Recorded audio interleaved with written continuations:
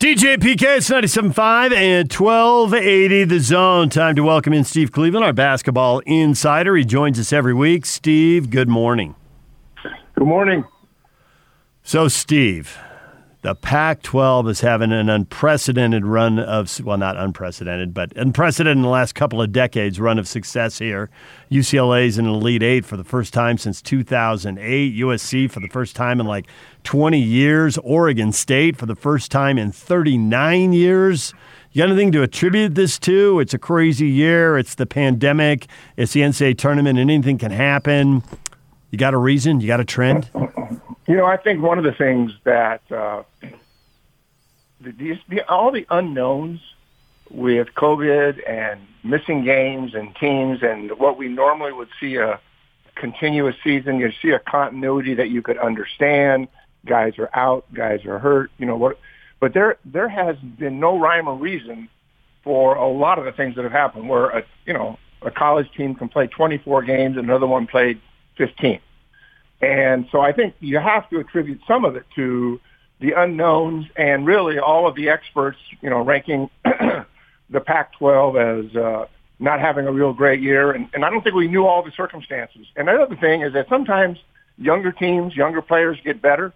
And I think it's a combination of kind of both of those things. But certainly you've got really, really good coaches that have gotten their guys ready to play. I've watched these teams play more in the NCAA tournament than I did during the conference season. So what I've seen is, teams that defend, which is critical to winning in the NCAA tournament. And when you start looking at, the Mobley brothers at USC, you look at UCLA, who we all kind of saw up close and personal playing against BYU, and then Oregon State. I think a lot of people knew they were pretty good going into the season, but probably are the biggest surprise.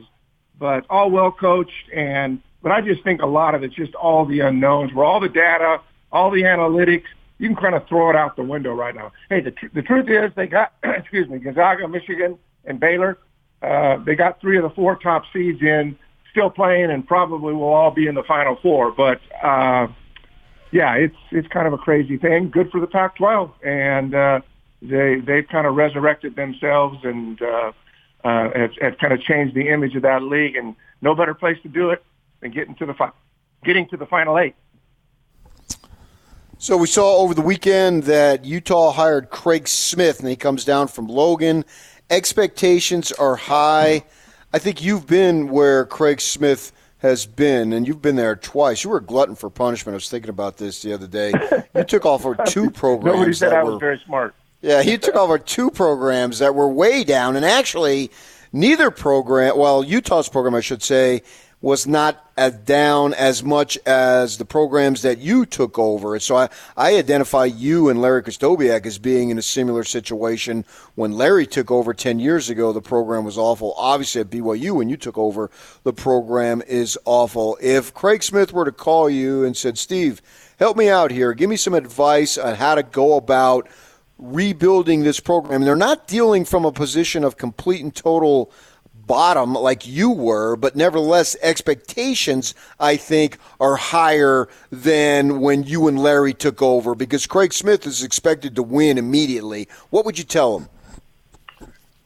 Well, first of all, just from what I do know about him and watching him, I never have ever had a personal conversation with him, but he already understands the really important things, how important that locker room is, how important chemistry is, how important the work ethic is, and just the culture of that program. And so that's going to come pretty quickly and naturally to him, because that's who he is. And from what I understand, he's a great motivator and a real positive person. I think that the most important thing is reconciling, short-term needs with long-term goals. And I think you get in a position sometimes as we reconcile those short-term needs, we have a tendency to maybe be a little bit impatient sometimes, and we'll make a mistake or two. And my thinking to him would be, hey, be patient here.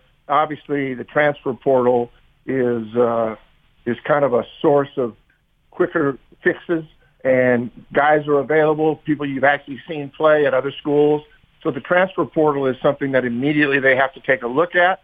but he can't compromise who he is and what his program's about and take at-risk kids. I mean, I don't see them doing that. But I would say this, that be patient with reconciling those needs of the fans, and everybody wants to be good now, and understand that the long-term goals are what really matters. And the sooner they can get back to the NCAA tournament, the happier the fan base will be, and the administration and everybody else. So does Tim Allen, did he have a year left and go into the portal? Yeah, he does. Okay. He does have a year left. He took that one-time peak at the NBA that you get. He took that a year ago. Okay.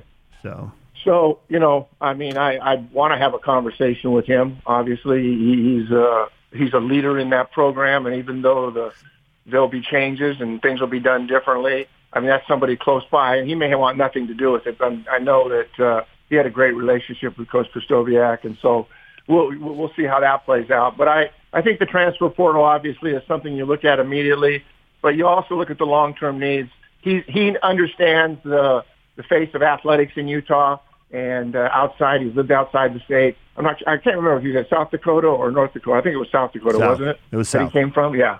And so he's been around. He understands the game. He knows how to develop players and take teams to the NCAA tournament. The key for him is getting players. And I just don't. Sometimes you take an at-risk guy, and you think you've gone one step forward, but when it's all said and done, come next fall, you maybe take 2 steps back. So you got to be careful in your recruiting and making sure that you get the kind of person that fits in your program and that wants to be there.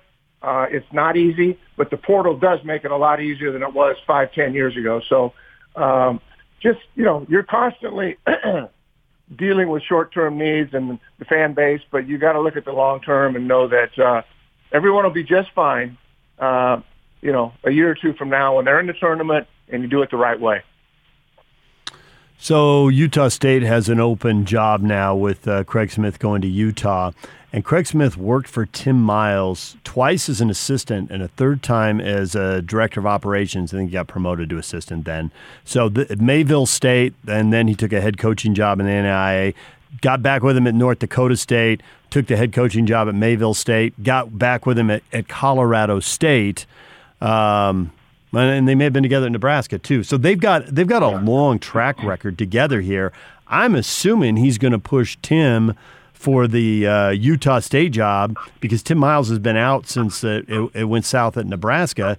So you know how it tends to work with coaches and their relationships with each other and with ADs. Should Aggie fans be looking at Tim Miles and focusing on him? So not having any idea what Tim Miles is thinking, would he be a good fit there? He's a really good coach. He's got a pedigree. He's got experience. He's good friends with a guy that just left. So everything he needs to know about that program, he's going to have an open book. And so that transition might be pretty smooth. But, I have really no idea. I'm sure there are a lot of really, really quality candidates that are going to want to be involved in that job. But if you're asking me if that inside track and that previous relationship would benefit, Coach Miles, I would say, yeah, it probably does.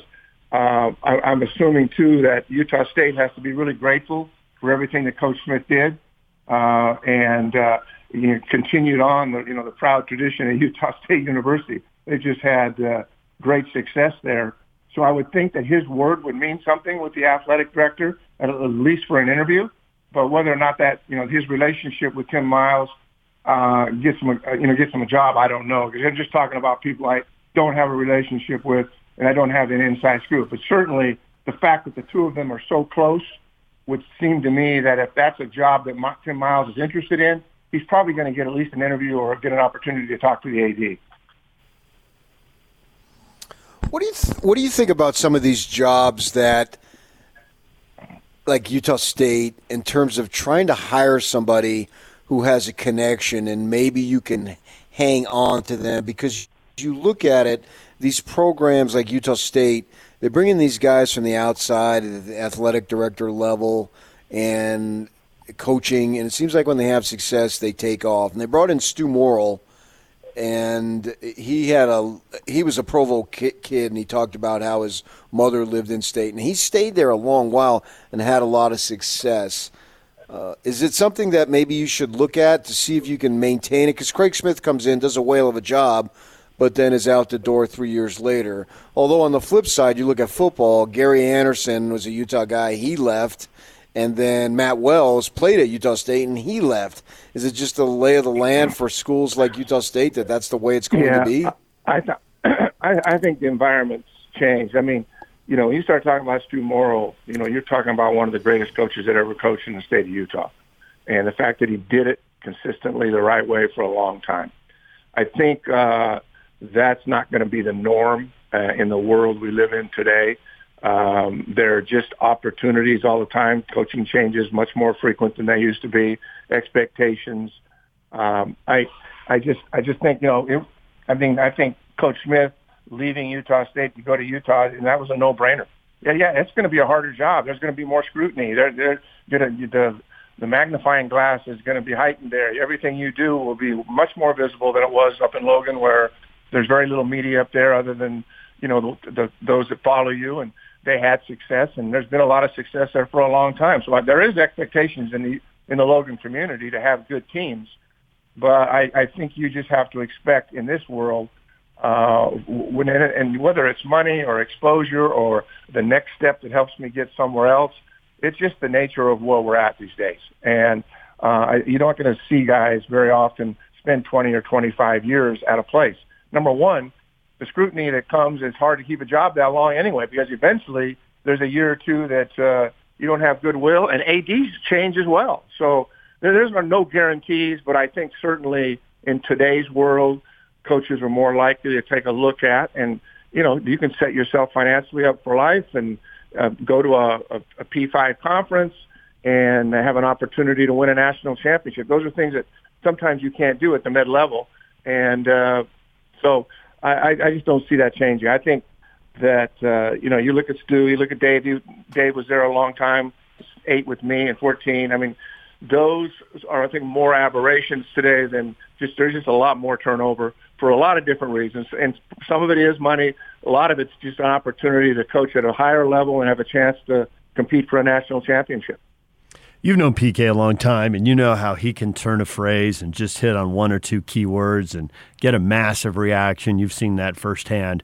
So are you ready for what he put on our Facebook page? Are you ready for this? You're going to enjoy this. You're already laughing in anticipation. He posts this. Add Doc Rivers, who said the Clippers and Lakers are the teams to beat in the West, to the list of those doubting us. What's with these people? Would you like to take a stab at answering that loaded question? You're going to put the Clippers in there. You got to put the Jazz in, don't you? Absolutely. Listen, I'm I started looking. I was just looking at the Jazz, and I don't get a chance. Most of the Jazz tape I'm watching is from games that have been taped, or I'm seeing highlights, and then they have a few national games. But I'm just thinking, here a team sits at 34-11. I'm looking at this week. They got the Cavs at home. They go to Memphis, which will not be easy. I mean, that Memphis at home is going to be tough. Bulls at home, the Magic at home. I mean, there's a good chance they're going to be 38-11, and really put themselves in the driver's seat to win that whole conference. And still, comments are being made like that. And I get it that if everybody gets healthy. I can see that with LA specifically, because they did win the championship last year, and they are playing without the two best players. But the guys that have been showing up on the floor, they haven't been great. I mean, they've really been exposed. I think getting Drummond is probably a good get. They need somebody at the rim, but why in the world do we continue to? I mean, I know because of Kawhi and Paul, but all the things that went on last year. And the Clippers have been okay this year. They're not great, but to put them even in that same category, maybe because Doc coached there and he knows they're really talented, but it's kind of, you just have to kind of look at what's happened. And I know there isn't a lot of faith in this Utah team, but I'm telling you what, it's hard not to look at this thing and go, okay, they may win. They win in 55 to 60 games. they're going to win this thing. They're going to have home court advantage throughout the playoffs. And really, the Lakers are going to continue to lose more games until they get really healthy. I don't get it. I don't get it either. And it just doesn't make any sense.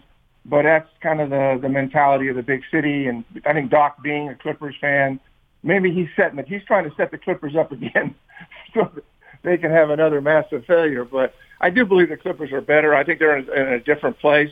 But I'm still not sold on them being at this point in time, the way I've watched them play. And I get to see a lot of their games here because it's more local.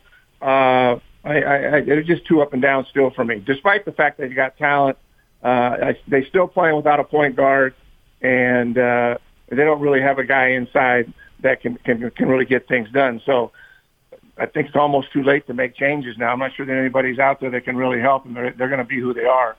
But those are two weaknesses that I think. I think the lack of a point guard for the Clippers would be the reason that they don't finish this thing strong. I think is the number one thing that's troubling that team, is getting somebody to run that team who can knock a shot down from the perimeter and run that show. But I don't see that. I don't see that guy showing up. So not to say that the Clippers couldn't win the thing. They could, but to not include Utah is a huge smack in the face. So as a coach, do you think Quinn Snyder is even bothering with that outside crap and not even worrying about what this was said, what wasn't said, and all that stuff? Because they got a good thing going on. It seems to me they should just tune that out. Well, we're never going to hear him say anything publicly, for sure. Okay, right. Maybe from Donovan or someone else, a player. But you'd be crazy if you think those things aren't being talked about. And I mean, that is a great motivator, and you don't have to spend a lot of time on it. But I promise you, there have been conversations, I'm sure, on buses and planes where things have been said that it's just an extra motivation. And the fact is, the world need to understand that this is a really, really good team.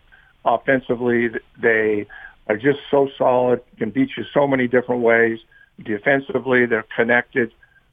This is a good basketball team. You don't win 55 or 60 games, whatever they're going to end up, and not be a really good team. They're well coached, but I don't know if it has more to do with the community, and it's not a big city. It's not a marquee name. I don't know what the circumstances are. Utah has always kind of lived in the shadows of the big city and the big markets, but they've got a really, really unique opportunity here, because every time they win, they get a little bit better, and this is a team that's connected all over the place, on the floor, off the floor, while a lot of teams are still trying to figure out who's going to be healthy and who's going to play, and that's the advantage that they have. I don't see this Utah team from the top to the very bottom overestimating any opponent they play, taking anybody for granted. This is a mature group of young men and great coaches that understand the game, and they're going to. I mean, there is no way they don't win the West. They're going to win that conference, be in a home court situation, and then they're going to have to play. I mean, that's true. And until you've done it, you're going to always have kind of the wrath of the media and other coaches and other people saying, well, they've got to get it done here. Well, what they're doing right now is really special, and they're doing what they have to do to win a NBA title. They're going to put themselves in a situation where they've got home court advantage throughout the playoffs. That's going to be an important thing, and I would think by the time we start playing the NBA Finals that we'll have even more fans and there'll be a significant home court advantage. So, I do think those things are still talked about, not publicly, but that's a big sign of disrespect. So I think you're just 100% on track here, Steve, with Doc Rivers. Who knows what agenda he had lumping the Clippers with the Lakers. Maybe it's to put more pressure on him. Maybe it's because he's got relationships with some people there and he's trying to be nice with them. Who knows, unless you're Doc's best friend and just the two of you in a room and Doc might wink at you or smile or whatever, But set that aside. You followed the Lakers for a long time, going back to when you were a fan before you were a coach. And LeBron's trying to do something here, and it's a little different, but he's trying to do something that Michael Jordan and Magic Johnson tried and failed at. Jordan came back from baseball and only played 17 games and got beat in the playoffs. Now, The guy went 25-1 over a 7-year stretch of his career in postseason series. And the one loss is to Orlando the year he only played 17 regular season games. When you don't play a full season, it can be a problem even for Michael Jordan. Magic won the NBA title his first and third year in the league, but the second year, he tore up his knee, had arthroscopic surgery on some cartilage issue, and I think he played 37 games. And he got beat in the first round by Houston when they had those 2 or 3 miniseries things. Now, LeBron's missing a lot of games in what's already a short season when they already turned over the roster and brought in guys like Schroeder, and they've got Montrezl Harrell. They got some new guys, and they're not getting that many games together. And I think he's played 41, and who knows how many he'll play when he comes back. Maybe he'll get to 50. Maybe he'll get more than that. Is it going to be enough, or is this a serious reason to doubt LeBron, who among all the active players needs to be, there needs to be the least doubt about this guy? But this was a problem for Jordan and Magic. Is it going to be a problem for LeBron? I think you're on to something there. And I've been a supporter of LeBron since he's been in the league. And the fact that he went to a franchise where I grew up in and followed, and I'm not a huge fan of just one team anymore, but certainly I have Laker blood in me because that was where I was born and followed, and my dad played at USC in baseball, and so we're kind of a Southern California family, even though we didn't live there a long time.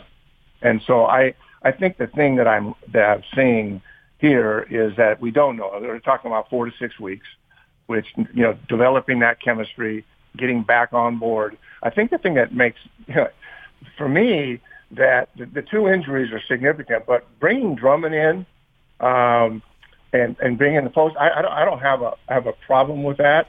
But all of a sudden, your second leading scorer now is drifting on the perimeter and us in the outside. And I liked it when Davis played in the 5.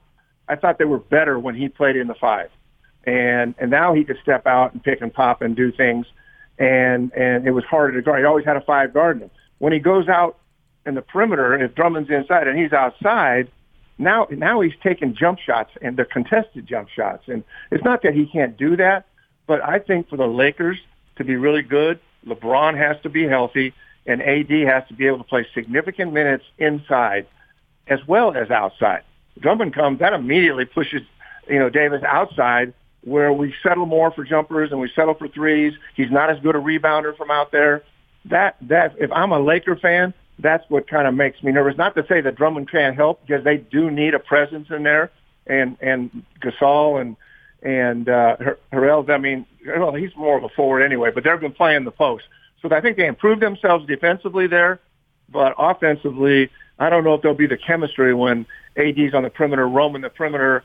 All of a sudden, he's a great rebounder when he's inside there, and he's a guy that is going to have a 5 guarding him rather than maybe a really quick 4 that can get into him and force him to put it on the floor. So I am. I'd be concerned that they're going to miss this many games, that they're just going to jump back in and be the same team that they're going to be.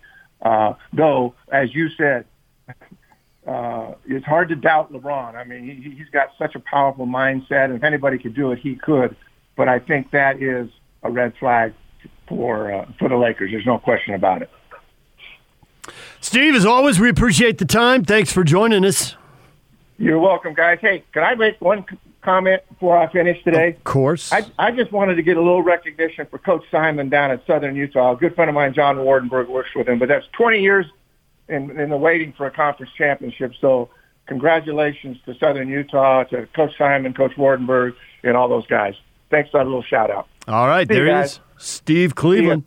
He joins us every week right here on 97.5 and 1280 The Zone.